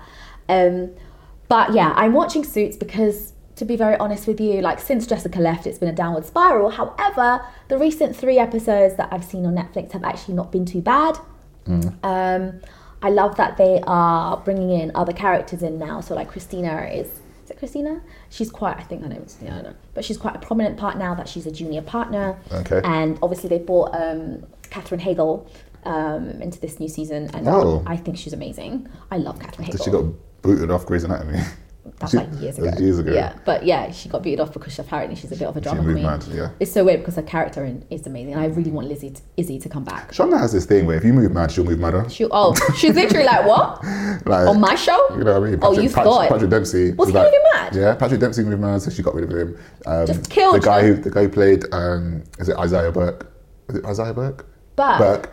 Yeah, he moved mad. Basically, he said some homophobic stuff, impulsing, like behind the scenes, and she's like, "Bye." That's why you're off to like. Yeah, she brought him back a few seasons later. Brought him back for like one episode. Yeah, but otherwise, there's that. Cut. And then obviously Katherine Hagel, she was a drama queen, and she was like, it's actually her mother, because Katherine Hagel's mother is her manager, and apparently it's her mother that is like a madness. Oh right, okay. Yeah, she's like a Kris Jenner, just without. Oh right, okay. Whatever it is that Kris Jenner has. But yeah, so I'm watching Suits and I've really enjoyed it. I started watching Sex Education. Okay, what do you think about it? What in the 90210 Mean Girls Waterloo Road is this mess? 90210. Because when you said like it was a definite crossover, oh my god, I'm literally like, it's perfect for our times. I know, but I'm like, this isn't London, but also it's not the US. I'm confused. But they're British, so we just take it as it comes. What? But yeah, my favourite character is Jackson. The black guy who likes, I think his name is Jackson. The swimmer. Yeah. I really like him. And I think he's super cute. Yeah. Oh my god, he's so my type on paper. I'm like, if I was a kid, you are so my type on paper. It's just like, the thing is, right, like, I was watching it and I was thinking, how are they going to develop this thing? Oh, don't spoil it, because I'm just the part where she's just met his parents. Yeah, the women. Yeah, and there's lesbian couple. Yeah, and then she like sneaks out. Yeah. Okay, cool. Like somebody's vagina has been exposed. It's just all. The season moves mad. Yeah. But I really don't like, also, are they going to play off this thing where, who's that bully? Who's the thingy's head teacher's son? Oh yeah, I forgot his name, but yeah. But he's basically gay, right? How do you know that? Because. What makes you think that? I think they're going to go on the trope of the bully. He's obsessed with, what's his face? Oh, I don't know what these people's names. Eric, right? And I'm like, why are you obsessed? Like you're not. Adam, isn't it Adam or something? Adam, I think it is. I'm like, what's your issue? Because it's not that deep. Yeah. This person has done nothing to you. Yeah, it's just stress. Nah. So I think they're going to play off that trope that he's also like, you know, he's in touch with his homosexual side and he doesn't know how to express it. Yeah. Oh, and maybe one way, and I think that's why. But I'm not a fan of that trope because, like, it's a bit basic, but it happens. Yeah, it happens. You know. Does it? Yeah, I guess because it's like it's one of them things where people. I feel like it's played out. But it's a truth. You know what I mean? Like it's that whole thing. Like if somebody, when you're in primary school and then like the boy is picking on you, like because he likes you. For example, do you know what I mean? But that goes up into secondary school if you've not matured out of that, and if you don't know how to deal with distance or difference. Isn't that a bit childish? Because a lot of the time they're still children. Remember, they're like they're sixth formers. They're not grown up. Okay, but at sixth form, I'm sorry, they're not grown up. You're not grown up at sixth form. You're not grown anyway. Okay, no, you have a mind at sixth form. Like you can actually think and process your emotions. That's the whole point of the show, I guess. Everything's like it's sex education. Like they're learning about all these different things. Like the main character can't masturbate, so it's like he's really out here trying to do. That's his main issue about the whole show. But I thought it was a bit mad how you're gonna put his mother. Oh my god. Yeah, Gillian Anderson. Gillian is just hot on a different level. Yeah, and her accent, I really love it. Well, she is British. That is her accent, but it's just different British. Like it's just so wonderful. Yeah. And I started researching her life. Yeah. And I found about her her husband who she broke up with and her children. She's on the X-Files. I'm really in love with her, but when she said, I've noticed that you're pretending to masturbate, and I thought you might want to talk about it, and I was literally like... But I don't know what question. What would you do if your parent was a sex psychologist? Do you think that you'd be open and honest about all kinds of sexual feelings that you have or I think if they were open about it, like his mother, I would. Like his mother's progressive. His mother's very progressive. So that's why I would 100%. But it depends on who you are. Like he's a very shy person. He doesn't kind of like that. And it depends on the child. And I think his mum needs to see that, and she doesn't see that, which is a fault on her part, because there's different types of people. Some people are much more expressive if they understand that they're going to be given that freedom to talk about their emotions. Yeah, she kind of gives him that space though. She's like, okay, you don't want to talk about it, that's fine. But then then the maternal aspect of her is very much like, oh, I kind of want to make sure he's okay, sort of thing. But then the psychiatrist in her, she's like, I love that she just doesn't care. She's like, I understand that you're going through this particular stage in your adolescent life, and you have to assert your own. And then she was going, I was like, I don't know how I'd cope. I think it would be okay. I think it would be okay, but then it's just like it blurs so many lines because it's your parent. Have you watched this film with what's that film with Idris Elba, and this woman who used to run poker games? Liar's Game, is it? No. I think it's the name of Molly's Game. Molly's Game, that's it. And in that film, I watched it, watch it. It's shot really, really well. I think it's on Amazon Prime. I think it's definitely on Prime. Okay. But I watched it, and her father is a psychologist, but he's raised really high performing young adults, and she had a bit of an issue because she started rebelling against it and using his sort of psychology against him. And it's so weird. At the end, they kind of rekindled their relationship through a sit down in a park when she was just losing it. And he said, I'm going to give you 3 lessons that everybody that walks into therapy wants answered. And it takes them maybe 10 years. So let's start with year 1. This is why this happens. All right, now you've learned that lesson. And they talk about it. She breaks down. She starts crying today. And then she goes, great. So, and this is all in a bench in New York. It's snowing and she's lashing out. And in the end, it's like, well, lesson 3, you're my and it's wonderful how it, the relationship of a young child dealing with a father who's also a shrink. Yeah. So interesting. That'll be really cool. I'll give it a watch. I feel like you'll be like that though. What, as a parent? You're quite shrinky. I'll be shrinky. So tell me exactly how you're feeling. I think I'm beginning to become shrinky. I wasn't before. But I'm beginning to become shrinky. I think we should all be shrinky. I'm looking. I mean, if you're a licensed professional, then go through. Definitely. But my children will have a therapy fund Absolutely. And that will be just You know what's amazing? Once a month when they become a teen. Because who knows what I'm putting them early from like young. I mean, we're going to have family therapy sessions. But I also think couples as well, like, by the grace of God, I'm in therapy with my partner. Before you marry as well. Especially through good times, through bad times, everything, because you need to understand like what it means to be good and what it means to be bad. All right. Like, what's her name? Miss Tina. She put Beyonce and Solange in therapy when they were young. Yeah, because they were battling with each other. Essentially, and Beyonce was becoming big, and it's like, how is Solange going to deal with this? There needs to be, I think that was wonderful. Yeah. The last thing I'm watching is called The Sinner on Netflix now. Oh, does that have thingies? Oh, that's not what I'm talking about. Because I thought there's another one called something Sinner, and it's got. I'm stressed watching this show. Is it the detective show? Oh God, I don't even know what to call it. I don't know what to call it, but it had me shook. Is it a show or a series? A series. Yeah, oh, it's called The Sinner, and I'm on season 2. Oh, it's got Jessica Biel. Jessica Biel was in the first season.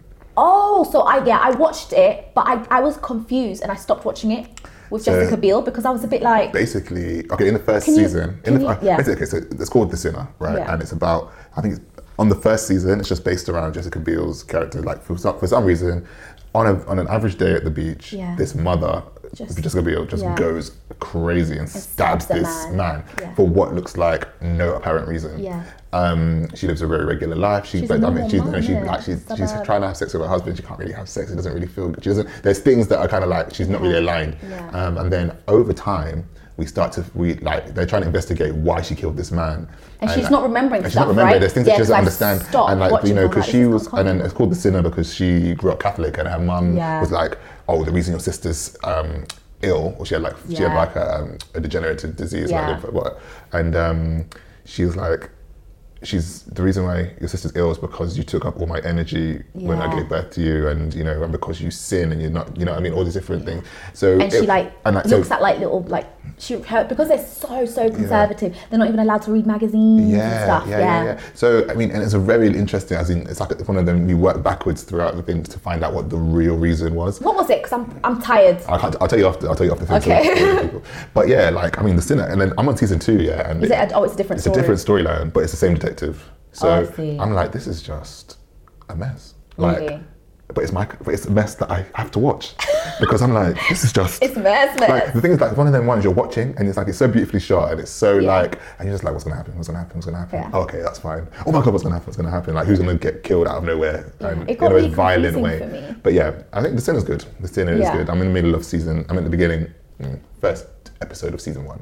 Started it yesterday. Wait, but first episode of season 2. because I was like, okay, yeah. Yeah, and this boy, I don't know what kind of demonic child he is. He's got an alter ego called Dark Julian, Shadow Julian, and I'm just like, wow, this is a madness.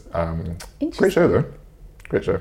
So that's what we're watching. Culture questions. Oh my God, we got a really, really, really cool question. Let me just get it up. Also, guys, remember, this section is all about you guys. So please write in and ask us any questions, comments that you might have, criticism on popular culture that you want to share with us. So the amazing Claire, who goes by @ClaireShrugged on Twitter, Sister Outrider, messaged us and said the following. Hi, guys. I have a question for the new part of the show.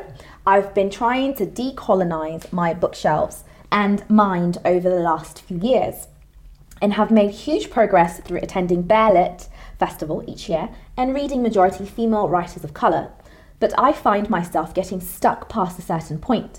When looking for escapism, I'm more comfortable in a white man's medieval fantasy series than a woman's Afrofuturism. It's so weird because I'm going to recommend more Afrofuturism. What would you recommend to decolonize my comfort escapist reading? Thanks. So the first thing when I read this question, I was like, well, I would do Neddy. But I feel like she's probably read Neddy because for me, I struggle the same. Whereas with her, it's like medieval fantasy from men. For me, it's 19th century white women. There we go. So my Jane Austen, my Bronte sisters, And I also, low-key, have struggled to find books like that. Yeah. Particularly like that written by people of colour. Particularly like, I don't know, black women. I haven't found the medieval equivalent. Okay. But what I would say, it's so weird, but what I would say is more of a modern equivalent. I would go back to like my younger Black American ghetto books. That's what I call them. You know, we had that episode, Ghetto Love. I don't know what it's called, but like my Omar Tyrese. Okay. You know, Fly Girl, Sweet St. Louis. That was quite an escape for me, and it was black. Yeah. It was like Black American love, erotica, type of stuff. That was a big escape for me as a kid because I knew nothing about it, and I always say that it kind of introduced me into Raifa, like the woman. So that's what I would go, but that's more modern. It's not like medieval. For me, medieval, like escapism, yeah, it's like the. But then again, I would be like, I like Afrofuturism. Do you know what I mean? Yeah. Although all I've actually read is Nnedi's books. What would you say? I don't know. So yeah, when I say Nnedi, I mean Nnedi Okorafor, who wrote things like Binti, Who Fears Death.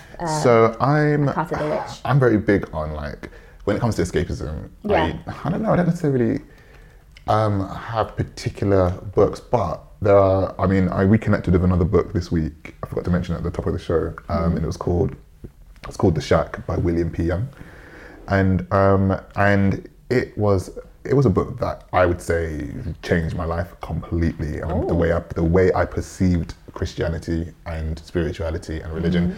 But it's a fiction book, and you do get lost in the story because you ultimately, while it makes you think differently about it, you feel like it's a real book. Like I remember reading it, not a real book, I feel like it's a real story. Like I was reading it and I was like, I remember where I was at the time, and I was reading it, I was thinking, was this a real story? Actually, the way it was written was like as if it was a real story, and I was so ingrained in it. It was that, and it kind of kept me hooked, like for as long as the book lasted.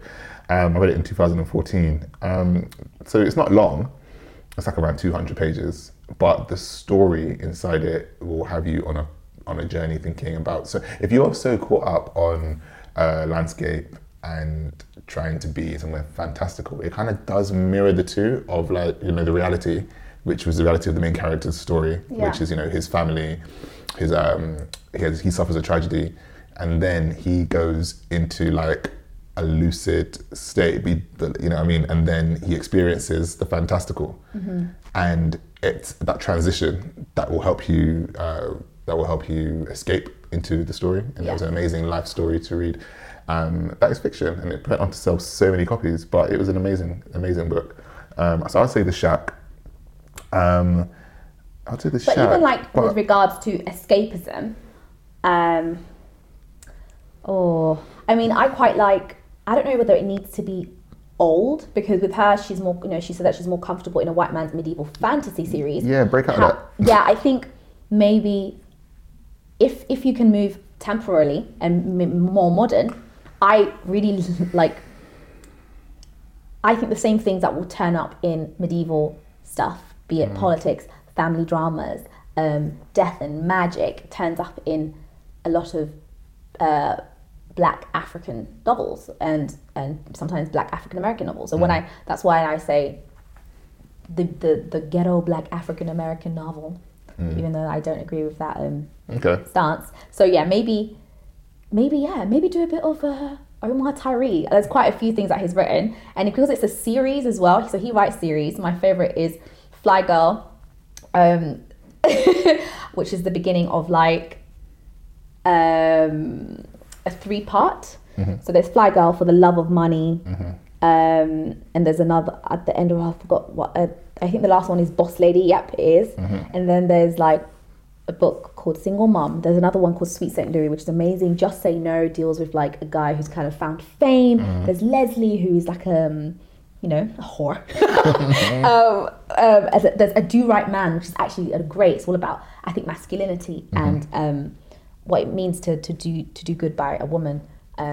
So yeah, these books that I read were a massive escape for me, because there was something that I just was like, there's certain African American novels that are romance novels that are just wild, but I'm not sure it's not medieval. That's my only thing, and I haven't really found anything medieval. Although I know that somebody, Akala is writing. Isn't he writing the story of a medieval young boy? Remember when we were at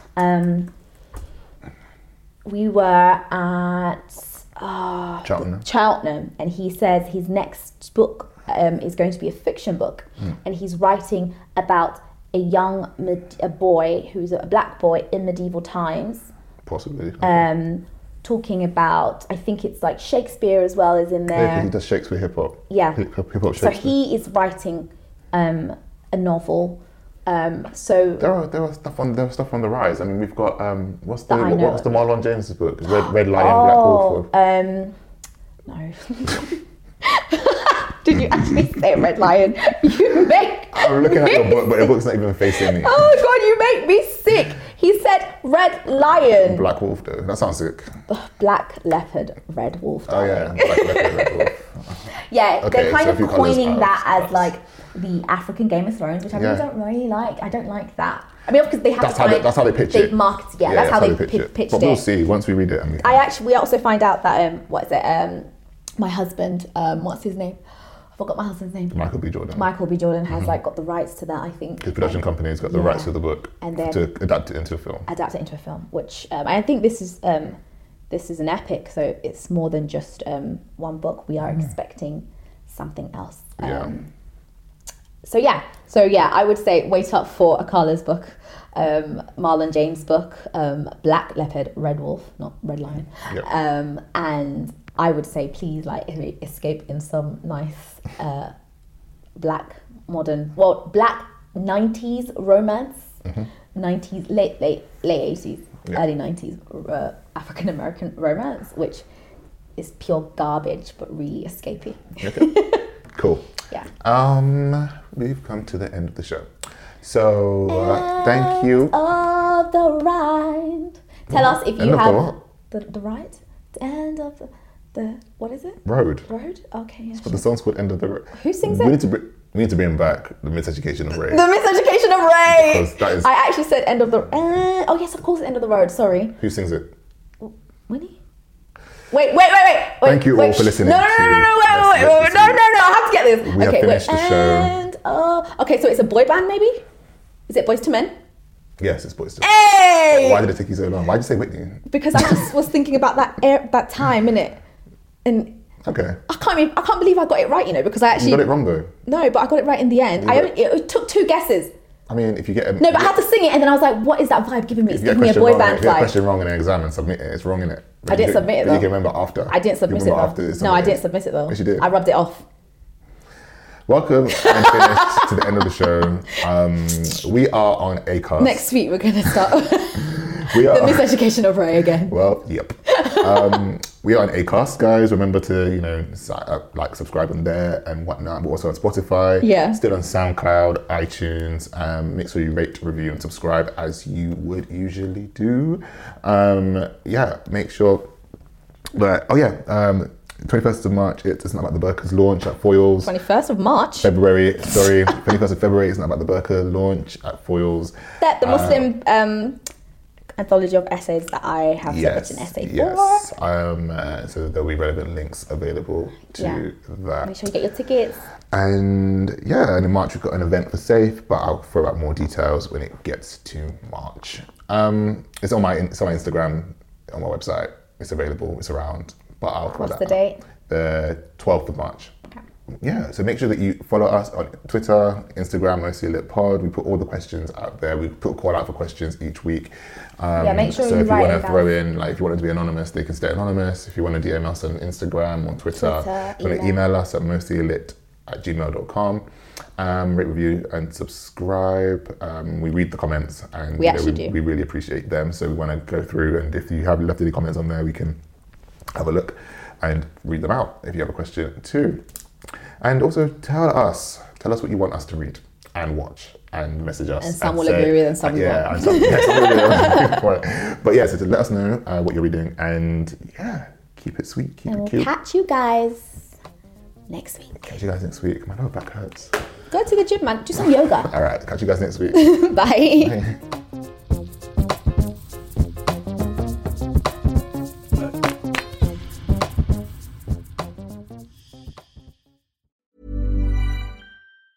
Hey, it's Danny Pellegrino from Everything Iconic. Ready to upgrade your style game without blowing your budget? Check out Quince. They've got all the good stuff, shirts and polos, activewear, and fine leather goods, all at 50 to 80% less than other high-end brands. And the best part? They're all about safe, ethical, and responsible manufacturing. Get that luxury vibe without the luxury price tag. Hit up quince.com/upgrade for free shipping and 365-day returns on your next order. That's quince.com/upgrade. Planning for your next trip?